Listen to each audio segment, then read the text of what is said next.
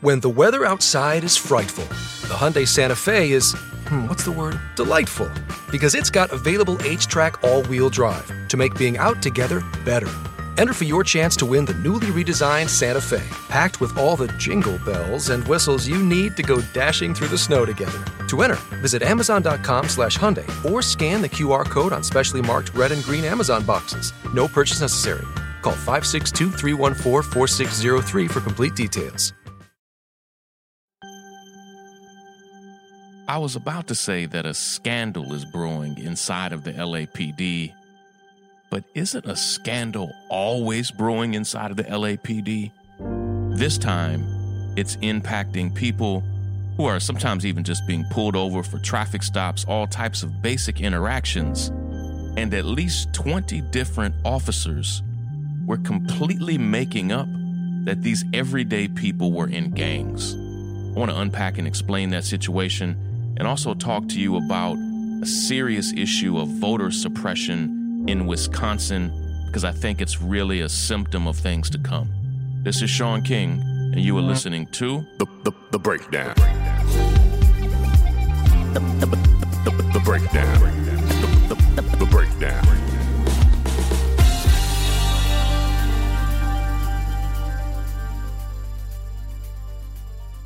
It's now 2020, and that means we are about 6 years into the life and history of this movement that we call the Black Lives Matter movement. And one of the things that many of us have been fighting for has been the effective quality use, I must say, of body cameras across the country. And police officers, we're asking police departments to use them in ethical, effective ways to record their interactions. But we've often seen failures where we've seen police officers turn their body cameras off right before brutality, or all of a sudden say that during a moment of brutality, they forgot to put their cameras on. And so 6 years into this movement, we're still not at a place where they're being effectively used. But what we've seen is, I think, an exaggerated pushback against them, because they haven't been a magic pill. They haven't been miraculous. Body cameras have not and would not have ever stopped police brutality. I wrote a series, 25 ways that we can effectively reduce police brutality, at least cut it in half. And what I found is that in those 25 ways, each of those 25 ways might reduce it by 1 to 2%. And what happens is, if you just do one of those in isolation, you'll hardly see a dent. And what happens is, if people say, I thought you said body cameras were going to fix police brutality. Well, no, that's not what we ever said in the first place. Not only do body cameras have to be worn, the right policies have to be in place, the right consequences have to be in place for their misuse or abuse. Like, there are a lot of issues that go into play there. But we're seeing right now in Los Angeles a great example of how their use is exploding, a scandal. A young mother in Los Angeles found that her teenage son had been designated as a gang member, even though her son had never been a part of a gang, was not affiliated with people that are in gangs, didn't live next to or interact with people who were in gangs, and she had gone out of her way to make sure that never happened. When she began pressing it, eventually she got the body camera footage of the officer who designated that her son was a part of a gang. And we're going to do a few episodes on these gang designations, because they're not just happening in Los Angeles. You can generally assume that what is happening in the NYPD and the LAPD is probably happening in your police department, because those two police departments often set the policies and the tone and the direction for hundreds, if not thousands, of police departments all over the country. Literally get so many of their policy ideas from other larger departments. So what we see in Los Angeles literally is like something from the Jim Crow era, where police officers walk around with literal cards, little pieces of paper. And they call them field cards, which is, like, I'm not trying to be deep here or fake deep here, but when we often talk about how police departments and mass incarceration, how those things are an extension of slavery, it's a wild thing that they call these things field cards, and they call the interactions field interactions. Okay, now people say, Sean, oh, you're being crazy. They're just talking about when they're out and about in society. Why you keep calling it the field? I'm just saying, I'm not trying to be weird or spooky, but they call it a field card. And when they're out in the field policing, these are their words. They have these little bitty pieces of paper.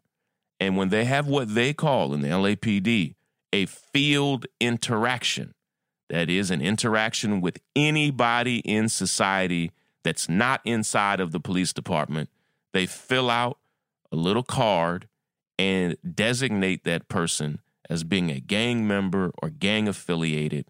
It gets signed off on by a supervisor and goes in their record. And here's what's crazy. When this mother pushed back and said, no, I need to see the footage. Since you all filled out on the card and got it signed off on by a supervisor, show me the footage. And here's the thing. Over 7,000 officers in the LAPD are wearing body cameras at all times. Over 14,000 hours of footage are recorded each and every day. And this one mother who bravely, boldly, courageously stood up for her son and her son's future, saying, no, you're not going to put my son on your gang list because my son is not in a gang, exposed a scandal that currently has reached now to 20 different officers, but they haven't even started the hard, laborious work of inspecting tens of thousands, hundreds of thousands, maybe even millions of hours of footage. I don't know how you do it to inspect every single stop with every single field card and field interaction where they've designated people as gang members. And what they found, what the LA Times, what the investigators and others have found there in Los Angeles, what activists and organizers have been pushing for, what they found is that officers all over the department are framing people, men, women, and children, as being in gangs. And then here's what happens. Once you get on that gang list, they can bust you for anything and put on your record what's called a gang enhancement. So all of a sudden, you commit a basic crime, it can be upgraded with what's called a gang enhancement because you're a gang member. And how do we know you're a gang member? Because when the LAPD saw you in society, they filled out a field card and said so. And it's disturbing and it's problematic because what we see now is that thousands and thousands of people have been given this designation that have nothing to do with gangs. In fact, one study found babies that were put on the list, great-grandmothers that were put on the list. And here's the bottom line. The list itself is problematic. Gang enhancements are problematic. Listen, if you steal a candy bar and you're actually in a gang, you still just stole a candy bar. Giving somebody an extra designation because they are in a gang or affiliated with a gang or live in a neighborhood that might have gangs in it is bogus. In fact, study after study has found it's basically just a way to increase the sentences of black and brown people because you know who's not getting gang enhancements? White folk, wealthy folk, people of privilege. They're not getting gang enhancements ever. And so it's just one more way to infest our communities with higher sentencing and mass incarceration, and it's disturbing. I've seen and talked to families who said, Sean, we live in a neighborhood that sometimes may have gang members on the block, And my son was designated as a gang member just because he was stopped riding his bike in our own neighborhood. Or, Sean, I live next door to somebody who's been designated as a gang member. Now my whole family has been designated as gang members. It's bogus. It's BS. They need to end the entire system. People don't even need to be designated as being in gangs as some type of criminal enhancement. Like it's foolish. And so this scandal inside of the LAPD that currently reaches just 20 officers, I think if they actually reviewed the footage, and here's what I think has to happen. I think every gang enhancement that's ever been made needs to be reviewed, every single one of them. And what we know is that would take tens of thousands of hours, probably years to do. You know what the most effective thing that they could do? Do away with the gang enhancement system. Go ahead and review all of those. See who lied. See who framed people. They need to be criminally charged. They need to be immediately terminated. But what we also see in Los Angeles is that they have a district attorney, Jackie Lacey, who never prosecutes police, no matter how horrible the misconduct. She continues to let up and let off of them in every single instance over and over again, and has done so for years. Right now, Los Angeles is in the midst of a new election for a new district attorney, and we are hoping that they can overthrow Jackie Lacey and get someone in office who will finally hold police accountable. But this scandal is just beginning. It's the pathway to freedom that's leading to the North Star. So I am in the studio right now. As I told you all, the podcast studio for The Breakdown is actually just in a corner in the North Star office. It's just a glass box in the North Star office. And I'm normally here in the studio while our staff and team are doing the work they do. I am here now with Nikki Rojas, and she has been working on a story. In some ways, it's a story of voter suppression in Wisconsin. Can you break that story down for me? Sure. So my story kind of focuses on the Wisconsin Appeals Court, which temporarily halted over 200,000 voters from being purged from the voter rolls. So back in October, the Wisconsin Elections Commission notified more than 230,000 people that they'd be removed from the voter registration rolls. But the plan was to give them until 2021 to respond, whether they had moved or not, and if they had, they could re-register. However, in response, the Wisconsin Institute for Law and Liberty filed a complaint on behalf of 3 Wisconsin voters not affected by the voter purge. And their suit claims that the Election Commission failed to obey Wisconsin law that requires voters to be removed from the voter rolls 30 days after notice. So, but these voters, you said, they weren't removed. No, Right. They had nothing to do with the voter purge. They weren't on the list. They were just, as the Wisconsin Institute for Law and Liberty told us, they were just concerned that the Elections Commission was not following the law. Right. They just sit around and they're deeply concerned just about the law. Exactly. Well, I mean, you and I talked about this. What we really know is at play is Wisconsin is a swing state, and it has been swinging toward Republicans in previous elections. They've had a Republican governor up until recently, and you told me that Donald Trump barely won the state. By how many votes did he win? Right, by less than 23,000 votes. So these voters are absolutely necessary for Democrats to still be on the voter rolls. Right, to be viable. I mean, it's not, and also you and I are in Brooklyn, New York right now. Wisconsin is not an enormous state. Right. And when you strike 200,000 voters from the rolls, like that's a purge. Right, and of course, these voters that are targeted are all in Democratic areas of the state. So it's just a little iffy. It's interesting that it never seems to be conservative voters that are getting purged. Oh, of course. Yeah, it's primarily voters of color and voters in less affluent areas that are being targeted by these voter purges. So I saw the headline and was frustrated about it. But one of the things I struggled with is, what do we do? So here we are.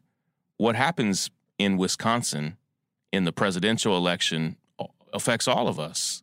But if you're not in Wisconsin, or even if you are, what do we do about this other than just being frustrated? I mean, I think one of the important things to do is to make sure you're registered to vote. And that is fairly easy. You can go online. There is a website where you can go and check whether you're registered. And also what's super important is to know when your registration deadlines are. In Wisconsin, you can register the day of the elections, but that's not the case in other states. In, say, like Georgia, where you have to register to vote at least a month before the elections happen. So check your registration. That's for everybody. And when does Wisconsin vote in the Democratic primary? They go to the primaries in February, I believe the 18th. On February the 18th. And so this decision, as much as it may have temporarily frightened people in Wisconsin, it seems that this decision should not impact voters in the Democratic primary. Absolutely not. So I spoke to the Elections Commission, and they seem to think that this isn't going to be a major issue in the primaries or even going as far as the presidential election. Well, good. Yeah, that's good news. Well, thank you for covering it. And, part of what we're trying to do is understand even what these trends might be. And so what we see happening in Wisconsin is not happening in isolation. We see these same types of things of voter purges happening almost exclusively in states controlled by Republicans. Right. And like I said, it's so important to kind of make sure that you're registered and that you aren't randomly put on a list that will remove you and, stop you from exercising your right to vote. Right. Well, I appreciate it. Thank you so much, Nikki. Thank you. Break it down. The breakdown.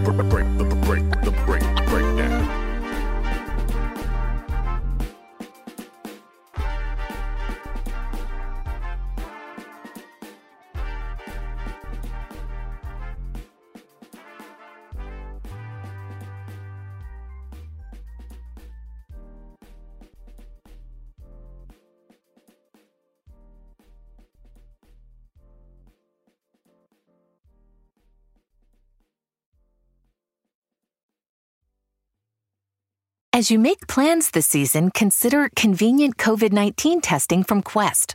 Get the same test hospitals use without a doctor visit.